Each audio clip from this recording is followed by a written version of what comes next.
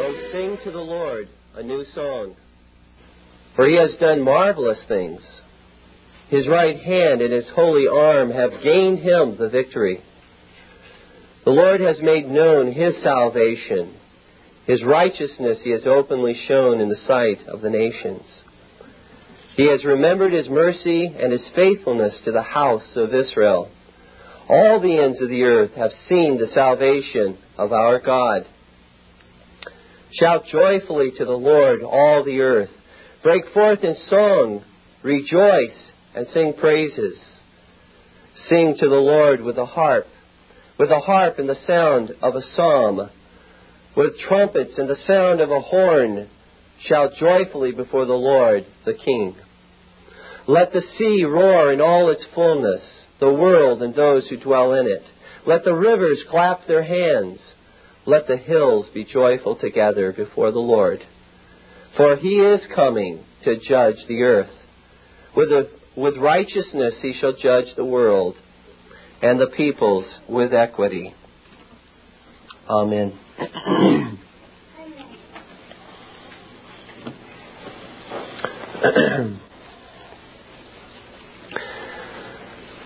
Since we as Presbyterians believe the Westminster Confession of Faith to be a secondary standard, which accurately summarizes the teaching of Scripture, let us listen to the words of those godly and learned biblical scholars who over 5 years, 7 months, and 22 days, that is, from July the 1st, 1643 to February the 22nd, 1649, and in which time they held 1,163 sessions or meetings.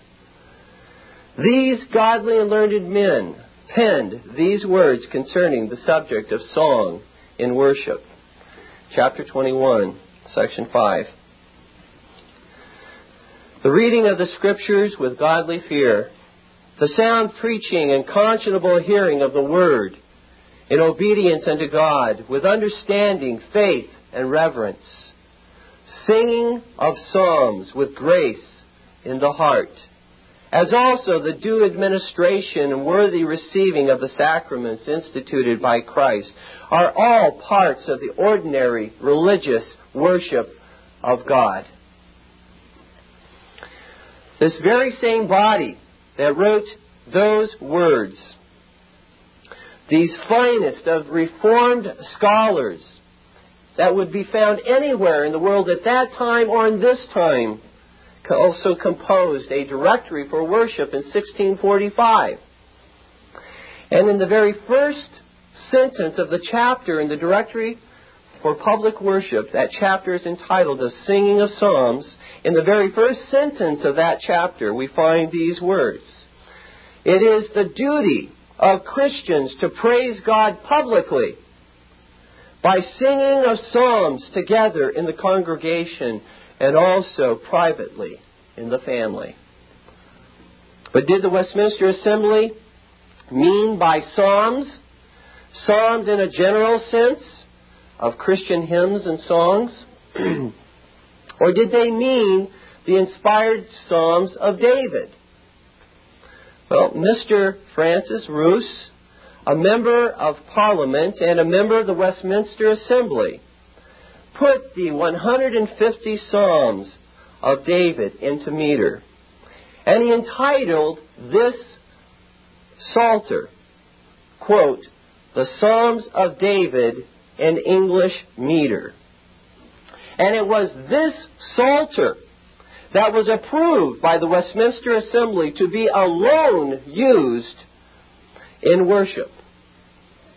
We find this notation in the minutes of April the 15th, 1646. This motion was made, quote, ordered that the book of Psalms set forth by Mr. Roos and perused by the Assembly of Divines be forthwith printed in sundry volumes, and that the said Psalms and none other, get that phrase, and none other shall after the first day of January next be sung in all churches and chapels. There can be no doubt that when the assembly said singing of psalms, they meant the psalms, the inspired psalms of David. The only controversy in the Westminster Assembly as to song in worship was which version of metrical psalms should be used, not whether songs outside the Psalter should be used.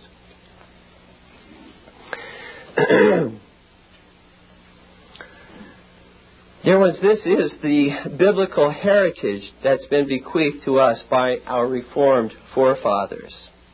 And God help us to faithfully pass this on to succeeding generations.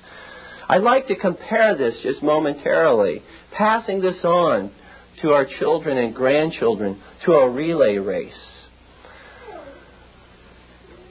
At which point in a relay race is a race most likely to be lost?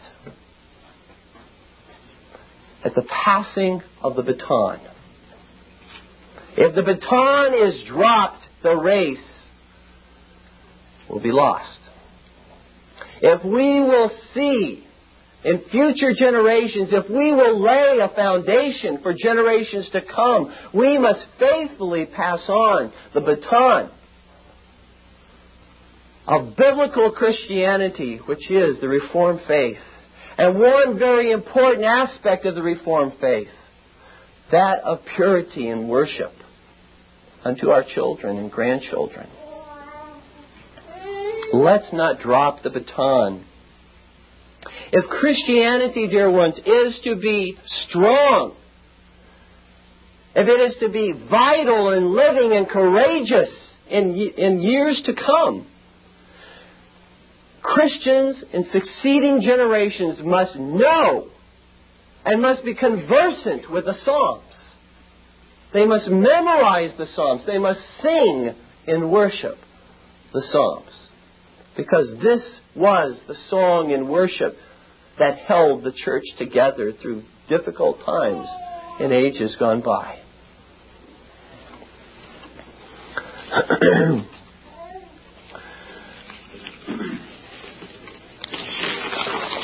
There are just two, before I actually get into the text of my sermon, I simply want to mention two very brief objections.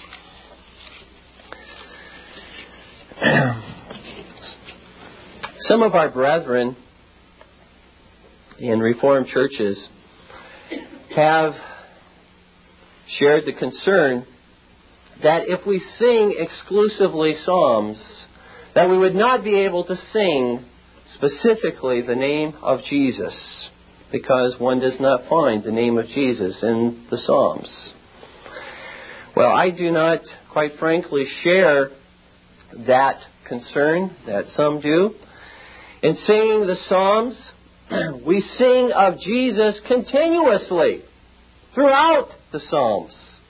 We sing of Jesus as our Lord, as our God, as our Christ, as our Savior and Redeemer, as our chief cornerstone, as our rock, refuge, judge, prophet, priest, and king. We sing all the time of Jesus, even though we may not specifically use the name Jesus. Dear ones, Jesus is a blessed name, and we rejoice in Jesus our Savior. But nowhere are we ever commanded to sing the name of Jesus. The second very brief objection that some of the brethren have brought is that they have pointed out that our metrical versions of the Psalms are not as accurate as they should be. And without arguing the case, I think any of us would say, certainly, the metrical version of our Psalms can always be improved. And we should continuously strive to improve those versions. But let me simply say that that's not an argument against the exclusive use of Psalms any more than imperfect versions of the Scripture is an argument against the use of the Bible in worship. let's get to the hard work of making those changes, if that is a problem.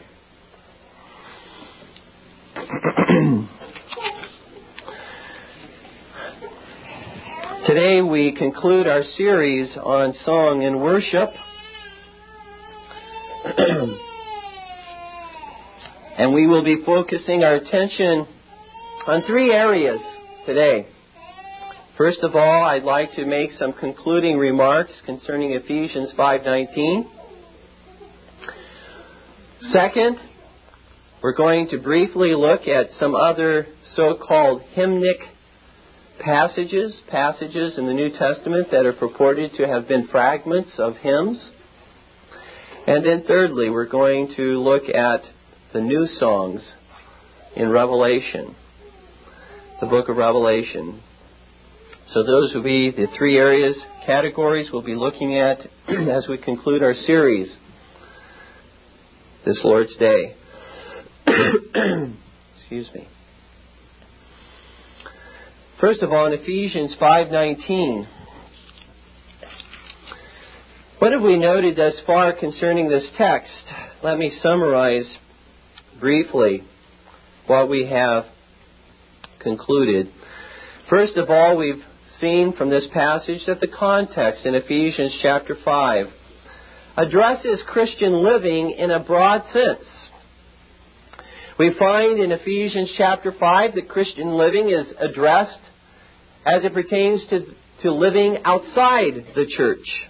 For example, in chapter 5, verse 11, and have no fellowship with the unfruitful works of darkness, but rather expose them.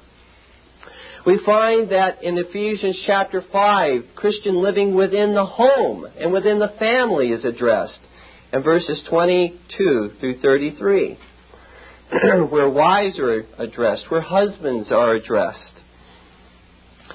And then we find as well that Christian living is addressed within the church in chapter 5, verses 18 through 21. Now, I know that there are many who would probably say that chapter 5, verses 18 through 21 does not pertain to the worship of God. I've tried to demonstrate that there are sufficient reasons to see that there is that specific application in these passages. For example, as we look at this text, there appears to be a contrast in Ephesians 5:18 between the drunken gatherings of non-Christians and the Spirit-filled gatherings of Christians. Spirit-filled gatherings where there is speaking among yourselves, plural, corporately, speaking among yourselves with psalms and hymns and spiritual songs.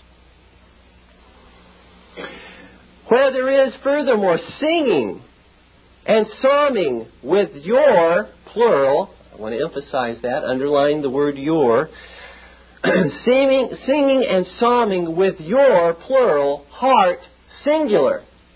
Now, you tell me how in normal grammar that makes sense. Your, plural, heart, singular. Unless it refers to your, plural, heart, corporate, as you gather together.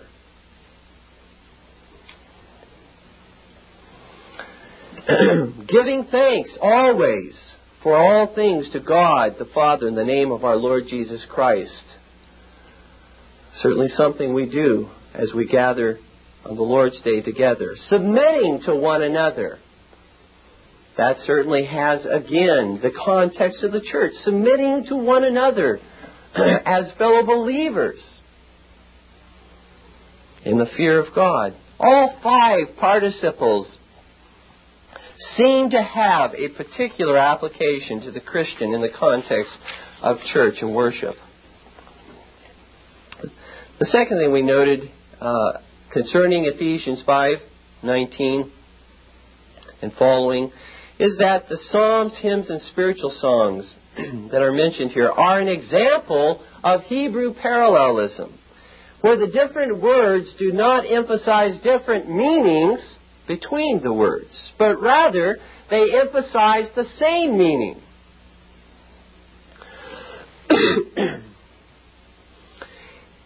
In the headings of the Psalms, in the Greek Septuagint, these three terms, as I've mentioned before, are used interchangeably with no distinction intended. Now, this is a little bit of new material. Let me simply point this out to you.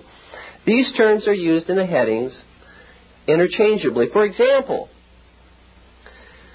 we find these words, a song of David among the Psalms. And that's in Psalm 64 in the Septuagint, Psalm 65 in our English version. We find also this phrase, a psalm of a song. Find that in Psalm 29. I'm just going to list the Septuagint chapters, and if you're interested in finding them in the English, I may not say exactly the same thing in the English, but these are the Septuagint chapters, Psalm 29, 47, 67, 74, 86, and 91. We find these words, a song of a psalm, in Psalm 65, 82, 87, and 107. And finally, we find this phrase, a psalm of David among the hymns, in Psalm 6 and 66. And unless those words are used interchangeably, it's very difficult. What is the distinction that is being made between those words? One further piece of evidence of this Hebrew parallelism within the very verse that we are looking at in Hebrews 5:19 is Paul's use of singing and psalming. That's a classic example of Hebrew parallelism. Singing and psalming. No distinction is intended between those two participles. In fact, those same two verbs are used in the Psalms themselves. For example, in the English version, Psalm 27, verse 6. Look at that for just a moment. Psalm 27, 6. Which would be in the Septuagint, Psalm 26:6. It says in verse 6, and now my head shall be lifted up above my enemies all around me. Therefore, I will offer sacrifices of joy, notice where he says, in his tabernacle. David says, I will offer sacrifices of joy in the tabernacle. Now, David didn't build the temple. He was still worshiping God in the tabernacle that had been constructed and moved to Jerusalem. But it says in the next phrase, I will sing, yes, I will sing psalms, literally, or I will psalm to the Lord. The same two verbs that are used in Ephesians 5:19 are here used in Psalm 27:6. I will sing, yes, I will psalm to the Lord. And it's said to happen in the tabernacle. And David making that statement, I will sing, I will psalm to the Lord. What other songs did he sing but the songs that he wrote, which are the Psalms of David? And that's not the only time, if just for your notes. The English version, Psalm 105:2 and Psalm 108:1 say the same thing. Use the same two verbs as you find in Ephesians 5:19. A case of Hebrew parallelism where it's referring to the Psalms of David. The third point about Ephesians 5:19 that we have noted is that the historical context in which Paul used these three terms, that in that context there would have been an immediate association with the inspired Psalms of David because of the past redemptive history. In the temple, that's what was sung. In the synagogue, that was what was sung. That is what Christ sang with his disciples. That immediate association. And fourthly, these three terms are never, this is extremely important, these three terms are never necessarily applied after David. Psalms, hymns, and songs are never necessarily applied after David to any songs in the worship of God by living saints. They are always applied to the Psalter, to the inspired Psalter. They are never necessarily applied to anything outside the Psalter by living saints in their worship of God. Now, the final point that I want to make from Ephesians 5:19 is new material. I wanted to bring this up to speed very quickly. This final point has to do with if you're in Ephesians 5:19, has to do with the small word spiritual. That adjective, spiritual. Notable Greek scholars such as A.T. Robertson and Moulton and many others believe the adjective spiritual modifies all three words. In other words, what we have here is speaking among yourselves by means of spiritual psalms, hymns, and songs. However, what is the sense of the word spiritual? Whether it applies to all three terms or whether it applies to only the last, what is the sense of the word spiritual? Well, I affirm that it is, the meaning of spiritual is spirit originated, spirit created, or spirit inspired. This is the sense of the word in 21 of its 22 uses in the New Testament. The only exception to that rule is Ephesians 6:12, where spiritual seems to have the sense of immaterial in contrast to material, that which is of flesh and blood. Speaking of the demonic forces, the spiritual forces of wickedness.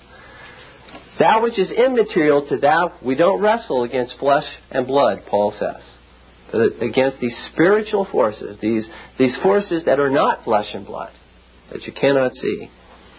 And I would say that's the only time in which the word spiritual does not mean either spirit originated or spirit created or spirit inspired in all of the New Testament. In all the other uses, spiritual refers to that which is supernaturally created or inspired by the Holy Spirit. Whether it is spiritual blessings, as in Ephesians 1:3, spiritual gifts, as in 1 Corinthians 12:1, a spiritual body, which is our resurrected body, as in 1 Corinthians 15:44, a spiritual law in Romans 7:4, spiritual words in 1 Corinthians 2:13, a spiritual house, which refers to the church in 1 Peter 2:5, spiritual sacrifices in 1 Peter 2:5, spiritual food, which was the manna, supernaturally produced, created by God in 1 Corinthians 10:3, spiritual drink in 1 Corinthians 10:4, the water, a spiritual rock from which it flowed in 1 Corinthians 10:4, spiritual people in 1 Corinthians 2:15 and 3:1, or spiritual psalms, hymns, and songs, as we find in Ephesians 5:19 and Colossians 3:16. It's interesting that there are three uses, as we talk about this word spiritual, there are three uses of the word spiritual with words that indicate some kind of verbal communication. In Romans 7:14, we find that the law is spiritual. That verbal communication in words, the law of God, is spiritual.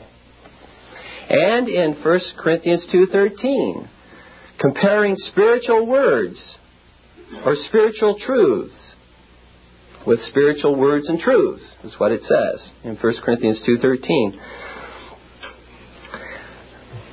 Not in the words taught by man's wisdom, it says very clearly, but that which is taught by the Holy Spirit, those spiritual words.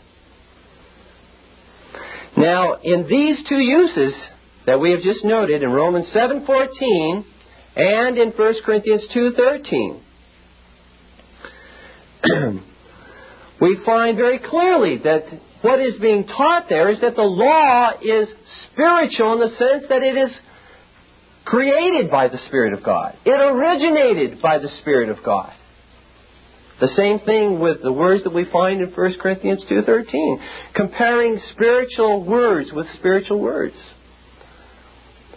Words produced by the Holy Spirit, inspired by the Holy Spirit. Now those are the only two outside of this next reference that refer to verbal communication and use the word spiritual.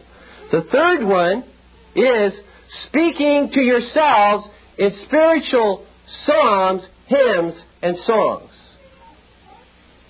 Now why should we all of a sudden, when we have all these references in the New Testament referring to spiritual as meaning that which is generated, produced, created, inspired by the Holy Spirit, why should we all of a sudden understand Ephesians 5:19 and Colossians 3:16 as meaning anything less? Particularly when the two previous times in Romans 7:14 and 1 Corinthians 2:13, it means verbal communication that was inspired by God.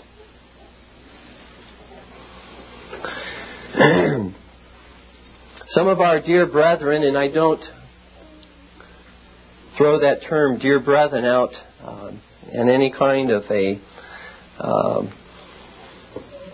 insincere way or manner. I really do consider so many of the brethren who disagree with us on this issue as being beloved and dear brethren.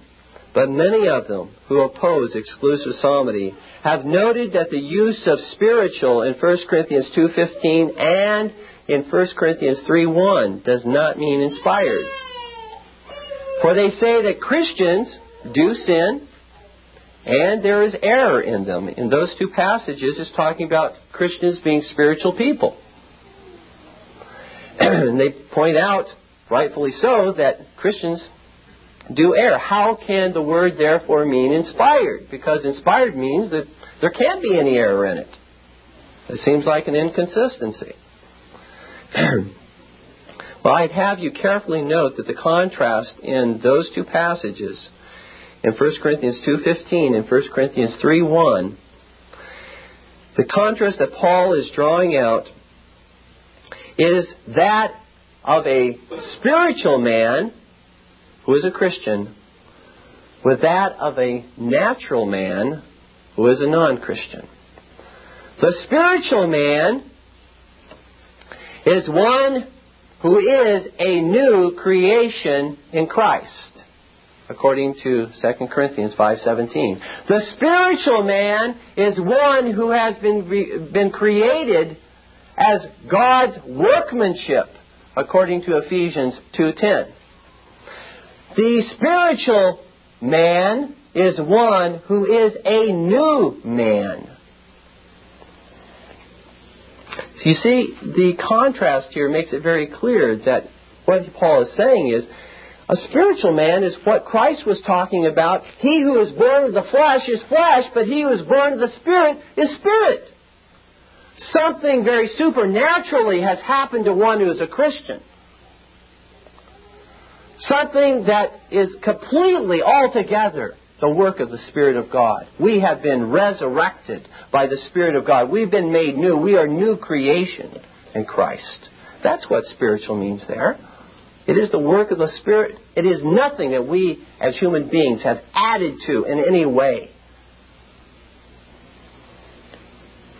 And so Paul's admonition to the Corinthians at this point is, you are to act like spiritual people.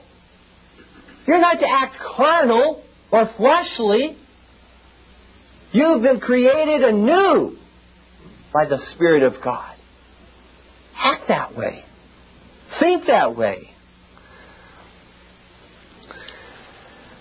One of my prayers for you, my dear flock, is that God would give to you a living knowledge of what it means to be a spiritual man. That all things have become new. The old things have passed away. You are a new creation in Christ. To understand in some very real and practical way in your everyday living what it means to be one who has been created anew by the Spirit of God. To understand you don't have to give in to those temptations when Satan comes knocking on your door. You do not have to open the door. You do not have to say yes. You can receive the glorious wisdom that comes from God. You can understand the things that are taught by the Spirit of God. Those things which are spiritually discerned because you are a spiritual man, woman, or child.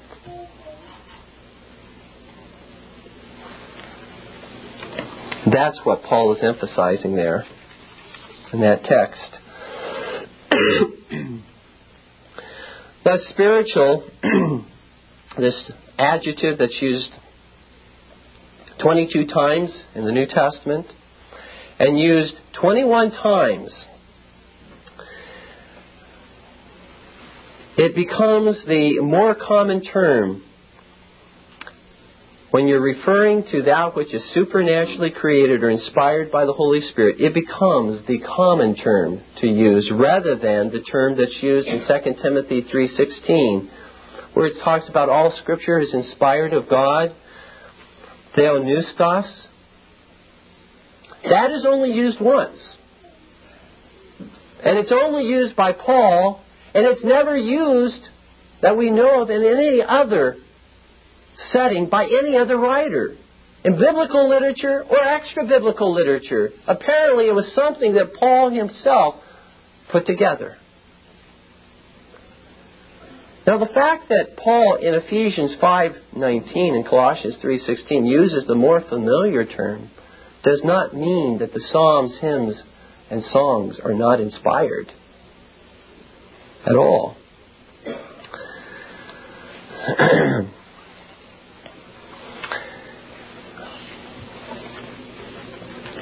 I would just, before I move on to the hymnic passages in the New Testament, I just ask, how can you possibly compare songs that are Spirit created with songs that are man created?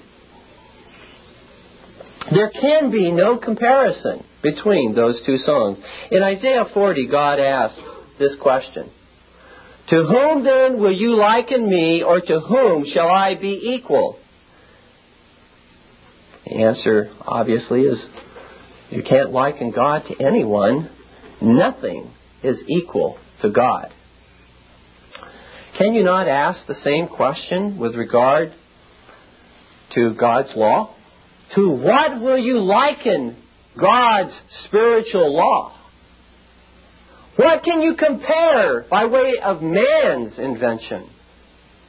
Man's creation, the law of God, because it's spiritual. You can't. In like manner, with what will you liken, or to what will you liken or compare God's Word?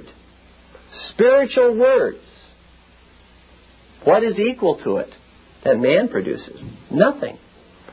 And in like manner, to what will you liken spiritual psalms and hymns and songs that have been created by the Holy Spirit? What is equal to those? And there is no equal. Ought we not to bring to God the best in worship?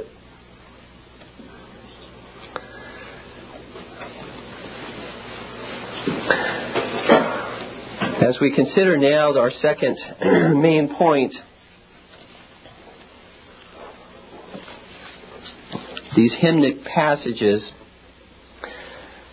Again, some of our Reformed brothers have cited various passages in the New Testament that supposedly refer to pieces of ancient hymns sung in Christian worship, which, if true, would indicate that the Apostolic Church was not an exclusively psalm-singing church, if there were other passages or other songs that they sang. One of the passages that is cited is in Acts chapter 4.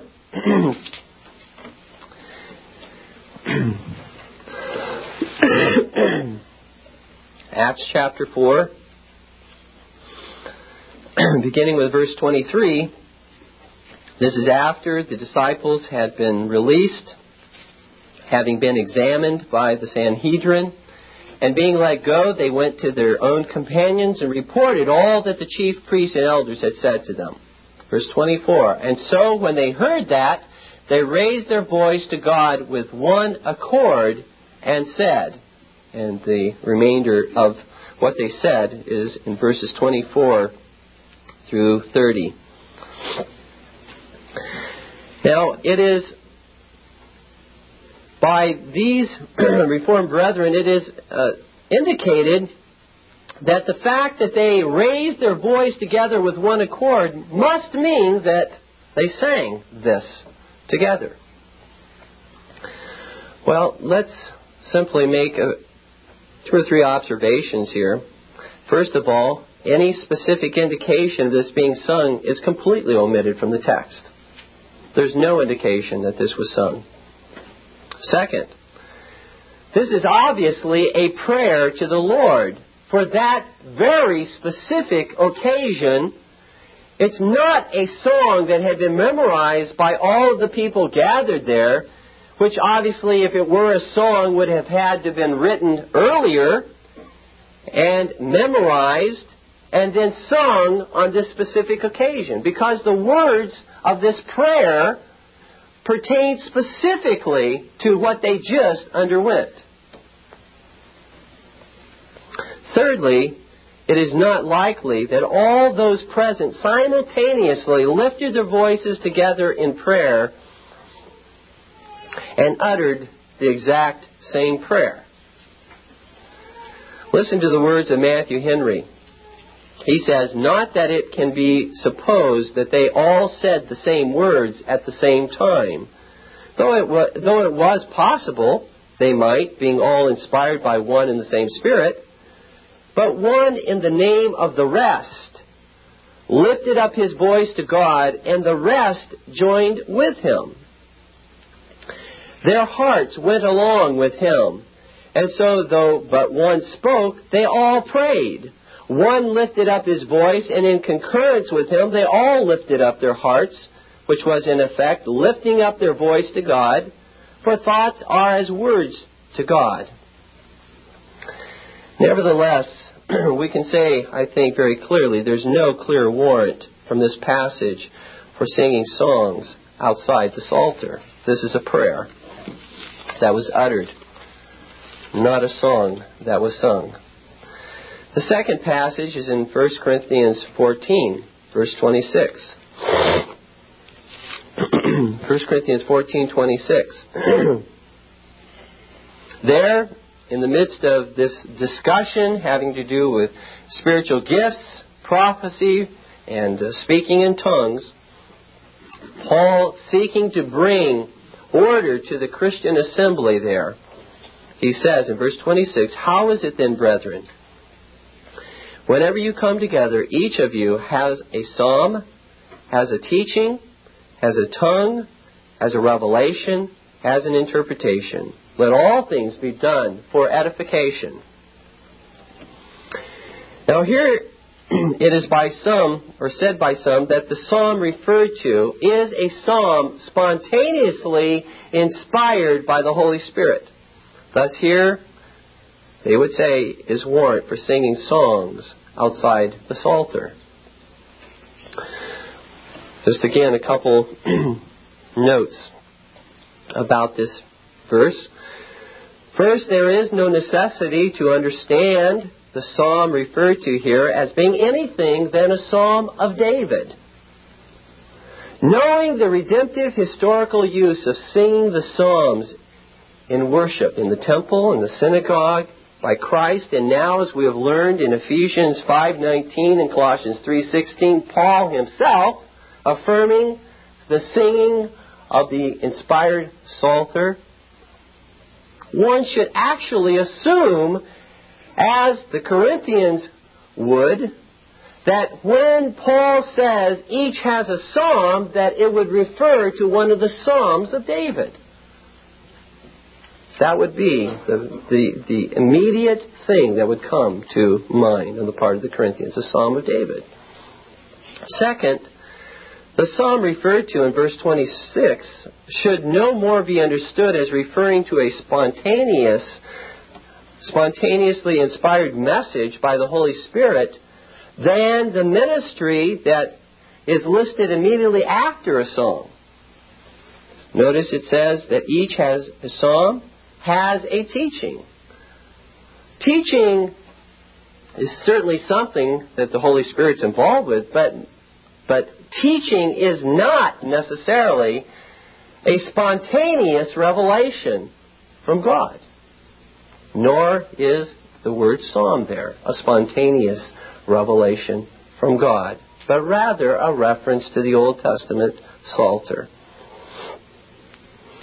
Again, based on what we have noted in 1 Corinthians 14:26, there is no clear warrant here for singing and worship anything outside the Psalter. In fact, if this says anything, it says that what must be sung in worship is that which is inspired. That which is inspired, regardless of the view that one takes, whether it's the Psalter or whether it's a spontaneously inspired song, it was inspired. There certainly is no ground for those who believe in singing uninspired songs or songs here at all.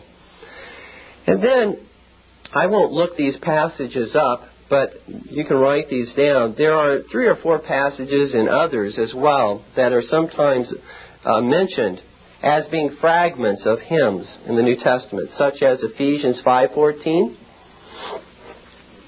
Philippians 2:5 through 11, and 1 Timothy 3:16.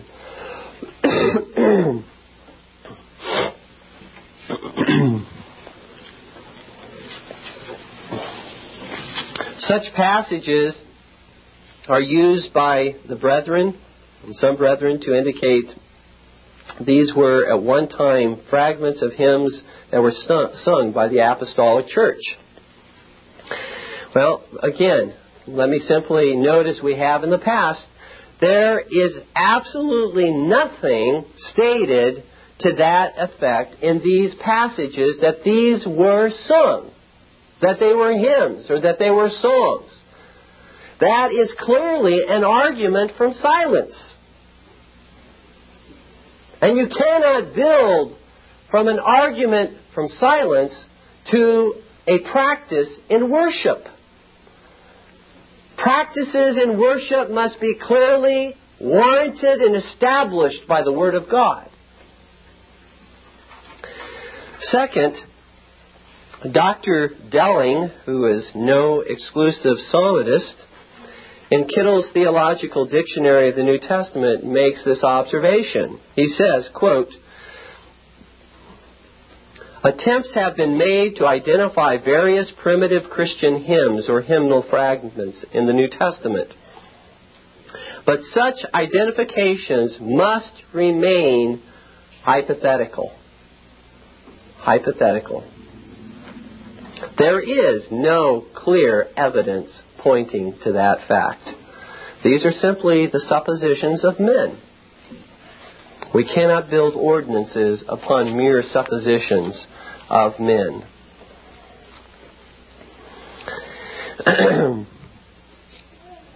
Again, I would simply note, with regard to those hymnic fragments, or supposed hymnic fragments, that none of these provide clear warrant for singing anything outside the Psalter. And again, if they do provide warrant for songs outside the Psalter, What kind of songs do they warrant?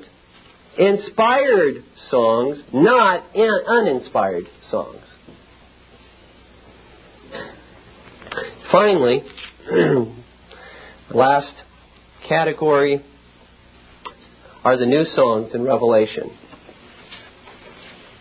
Turn with me, if you would, to Revelation, and we'll be focusing our attention upon the passages that were read earlier from chapter 14 and chapter 15.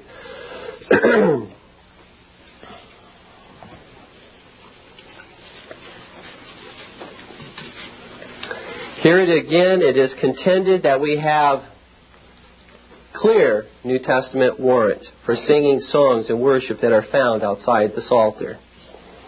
These are songs. They are not found in the Psalter, and they're sung in worship to God. And so it is supposed by many that here is finally clear warrant for singing other than the Psalms. Some of our brethren have said that these new songs are the fulfillment of the Psalms of the Old Testament. That is, that the Psalms of the Old Testament are types and shadows which point to the new songs that are to be sung in New Testament worship. Other brethren have pointed out that just as we are to pray, "Thy will be done on earth as it is in heaven," they have pointed out that our pattern of worship on earth should follow the pattern of worship that's in heaven. And on that basis, we should be singing these new songs that are not found in the Psalter. Thus, they would say, God's will in heavenly song is to be the pattern of God's will for earthly song and worship. Well, let's, as we wind up our series on song and worship, let's make these concluding observations. First, it must be sincerely asked, are we really to worship God as is indicated in these symbolic visions which John received? Is that really to be our pattern of worship? Are we to wear crowns and cast them before God, as it says in Revelation 4:10? Are we to offer incense on an altar, as it says in Revelation 5:8 and 8:3? Are we to clothe ourselves in white robes and worship God with palm branches, as it says in Revelation 7:9? Are we to reconstruct a temple and the Ark of the Covenant, as we find in Revelation 11:19? You see, my point is simply this. Revelation, the book of Revelation, is a highly symbolic vision which was never intended to be a specific pattern for earthly worship in the New Testament.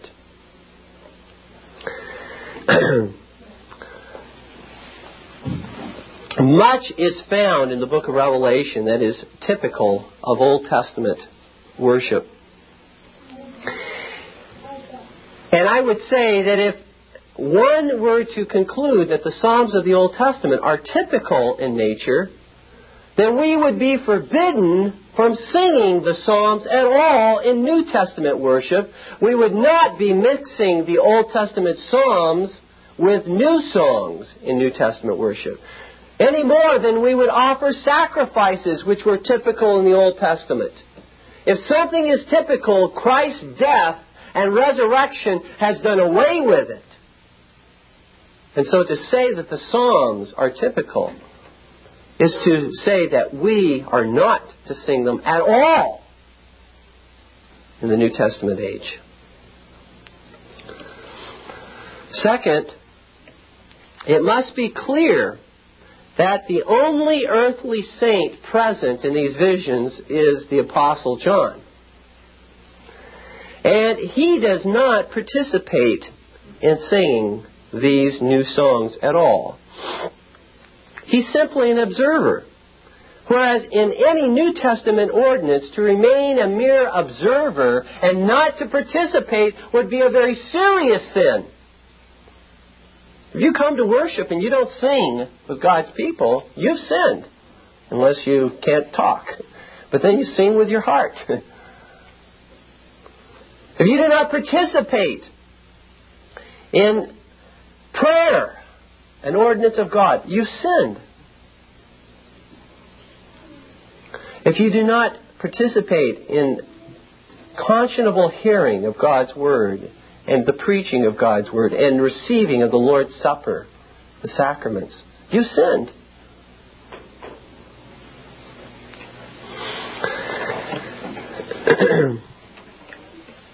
In these passages, Revelation 14 and Revelation 15, very specifically, only those who were already redeemed from the earth and presently in heaven, only those who already had overcome the beast and stood then glorified in heaven know the new songs and can sing them.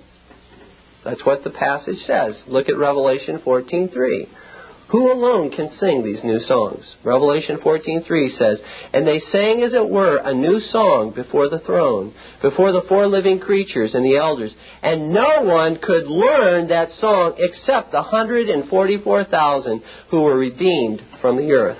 Now the 144,000 referred to that part of the Jewish church that underwent great persecution from the apostate Israel and from the beast, from both beasts in Revelation, and who stood before the throne of God.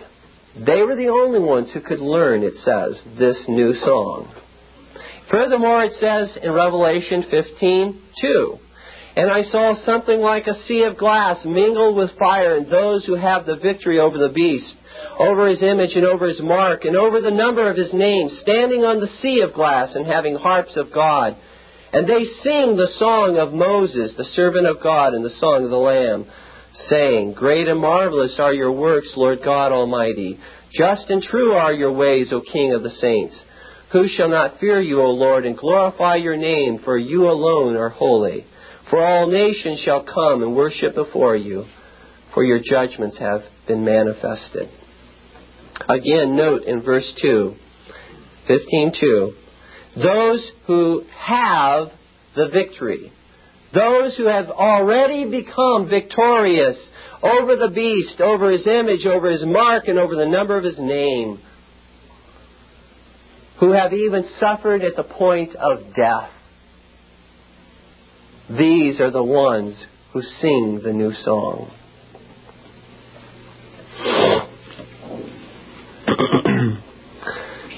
I ask, in these visions, dear ones, did John put on a crown and cast his crown before God?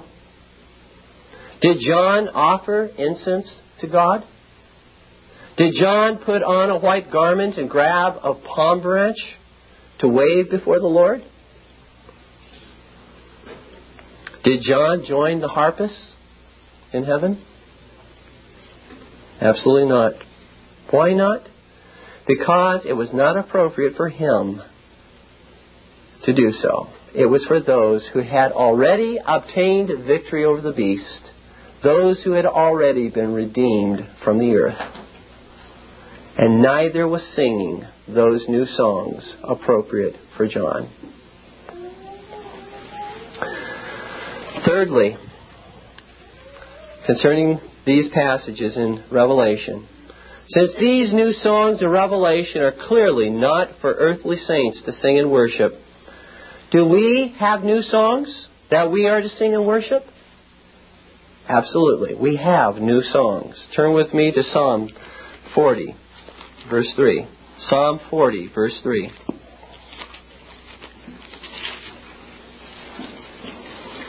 David cries out to God and says, speaking of God, He has put a new song in my mouth. Praise to our God.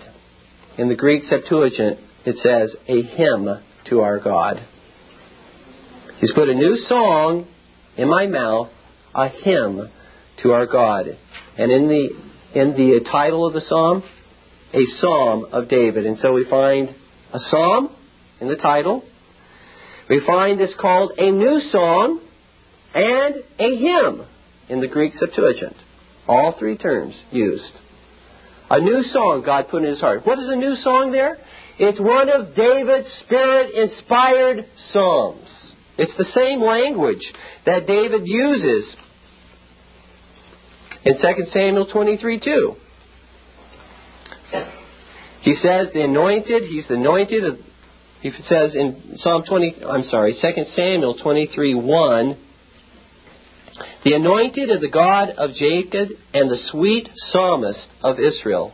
That is the title of David, the sweet psalmist of Israel. And then he says in verse 2, the Spirit of the Lord spoke by me, and his word was on my tongue.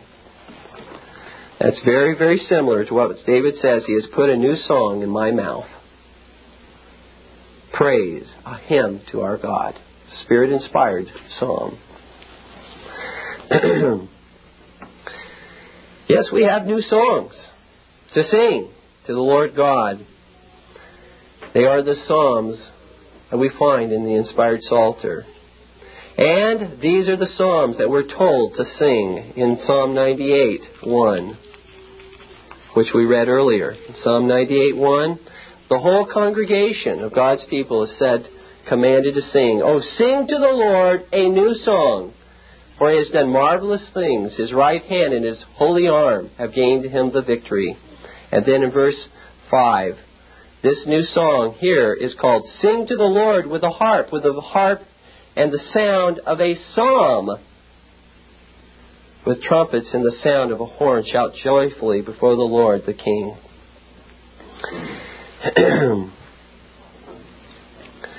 A new song, the songs that we find in the inspired Psalter. And fourthly, final point is this. The word new in new song, the word new emphasizes that which is supernaturally created by God, not that which is created by man. New songs are not songs of man's invention. Whether one is talking about the new covenant in Matthew 26:28, or new tongues in Mark 16:17, or new commandment in John 13:34, or a new creation in 2 Corinthians 5:17, or a new man in Ephesians 2:15, or a new name in Revelation 2:17, or a new Jerusalem in Revelation 3:12, or a new heaven and new earth in Revelation 21:1, or a new song in Revelation 14:3. The new characterizes it as being created by God. New songs are songs, dear ones, that have been created by God for His people to sing. They're not inspired, or they're not written and composed by men. Whether the new songs of David, which are to be sung by God's earthly saints, or the new songs like those in Revelation that are to be sung by heavenly saints, they are all inspired songs.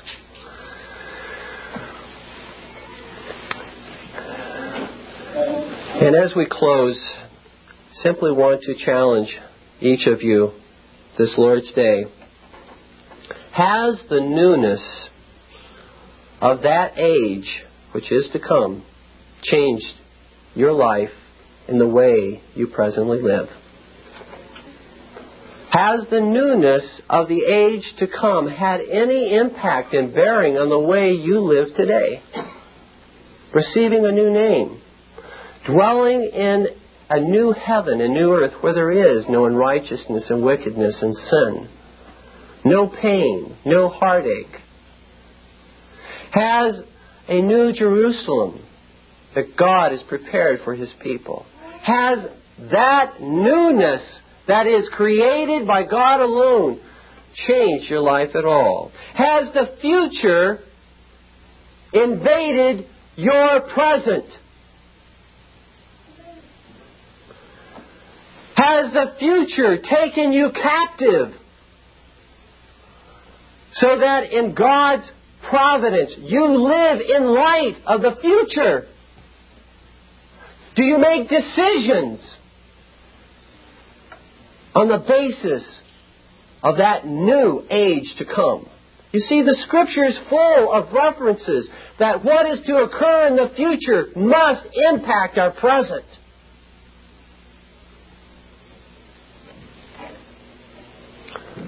Christ's coming in 1 John 3:1 is to have a purifying effect upon the way we live today. The trials that you have gone through, waiting upon God to answer your prayers, the insults that you've endured by others,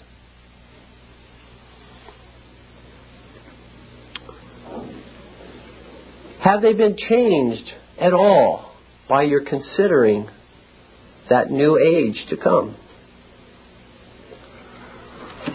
One of the things that I think I appreciate about attending and being attending a funeral, being there to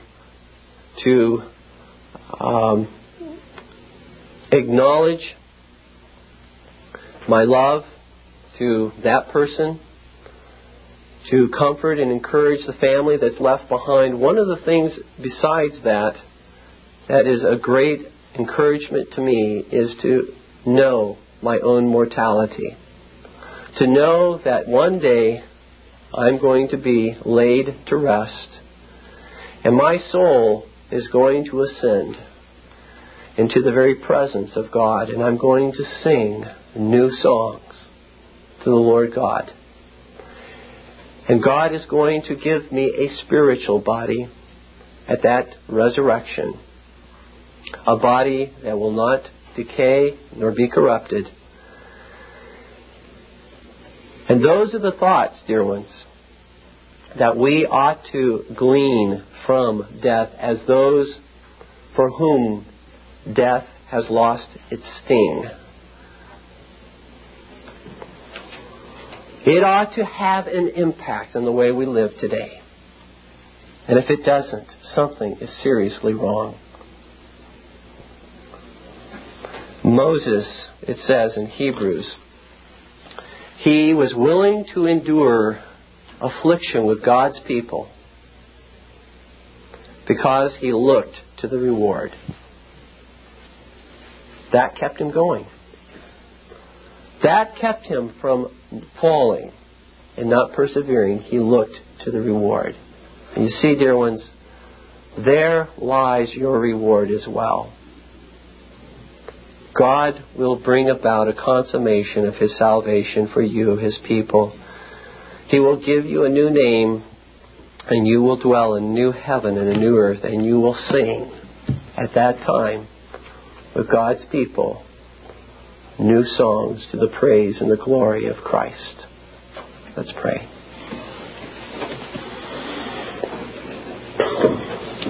Our Father, we praise You for the hope that is before us. Lord, let us not cast aside our hope and our confidence. Give to us the faith that perseveres and looks to the reward, and that is purified, knowing the shortness of this life and of the age to come. We ask, Heavenly Father, that even as we will sing those new songs in heaven, that You would give us great joy in singing the new songs that You have given to Your saints here upon the earth. And that we would sing in light of our singing in the future, that we would sing with all of our hearts, that we would worship You with great joy. and that in that sense, heaven and earth would even now join and kiss one another. To the glory of God, our Savior. Amen.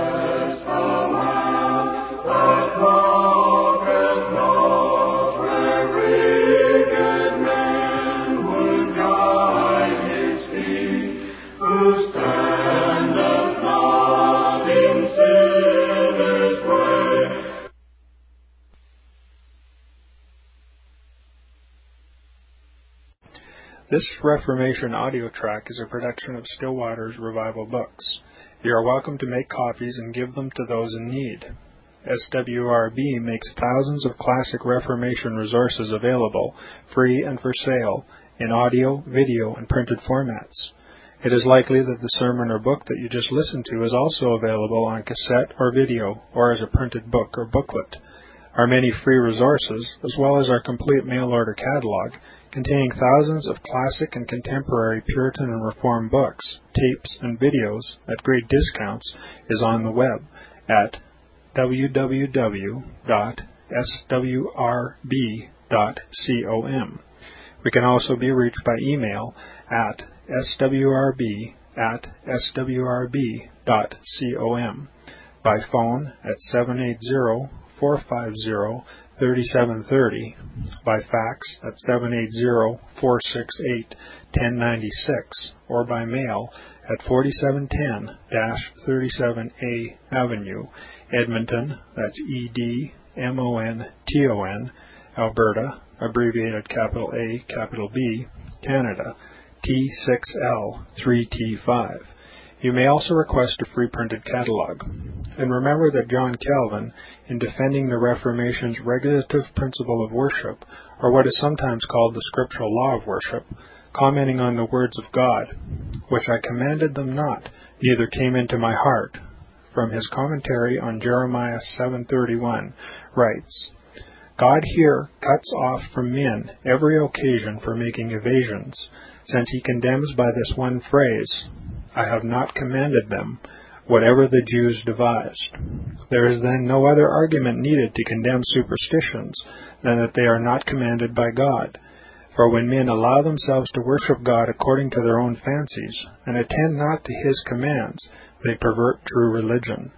And if this principle was adopted by the papists, all those fictitious modes of worship in which they absurdly exercise themselves would fall to the ground. It is indeed a horrible thing for the papists to seek to discharge their duties towards God by performing their own superstitions. There is an immense number of them, as it is well known, and as it manifestly appears. Were they to admit this principle, that we cannot rightly worship God except by obeying his word, they would be delivered from their deep abyss of error. The prophet's words, then, are very important, when he says that God had commanded no such thing, and that it never came to his mind, as though he had said that men assume too much wisdom when they devise what he never required, nay, what he never knew.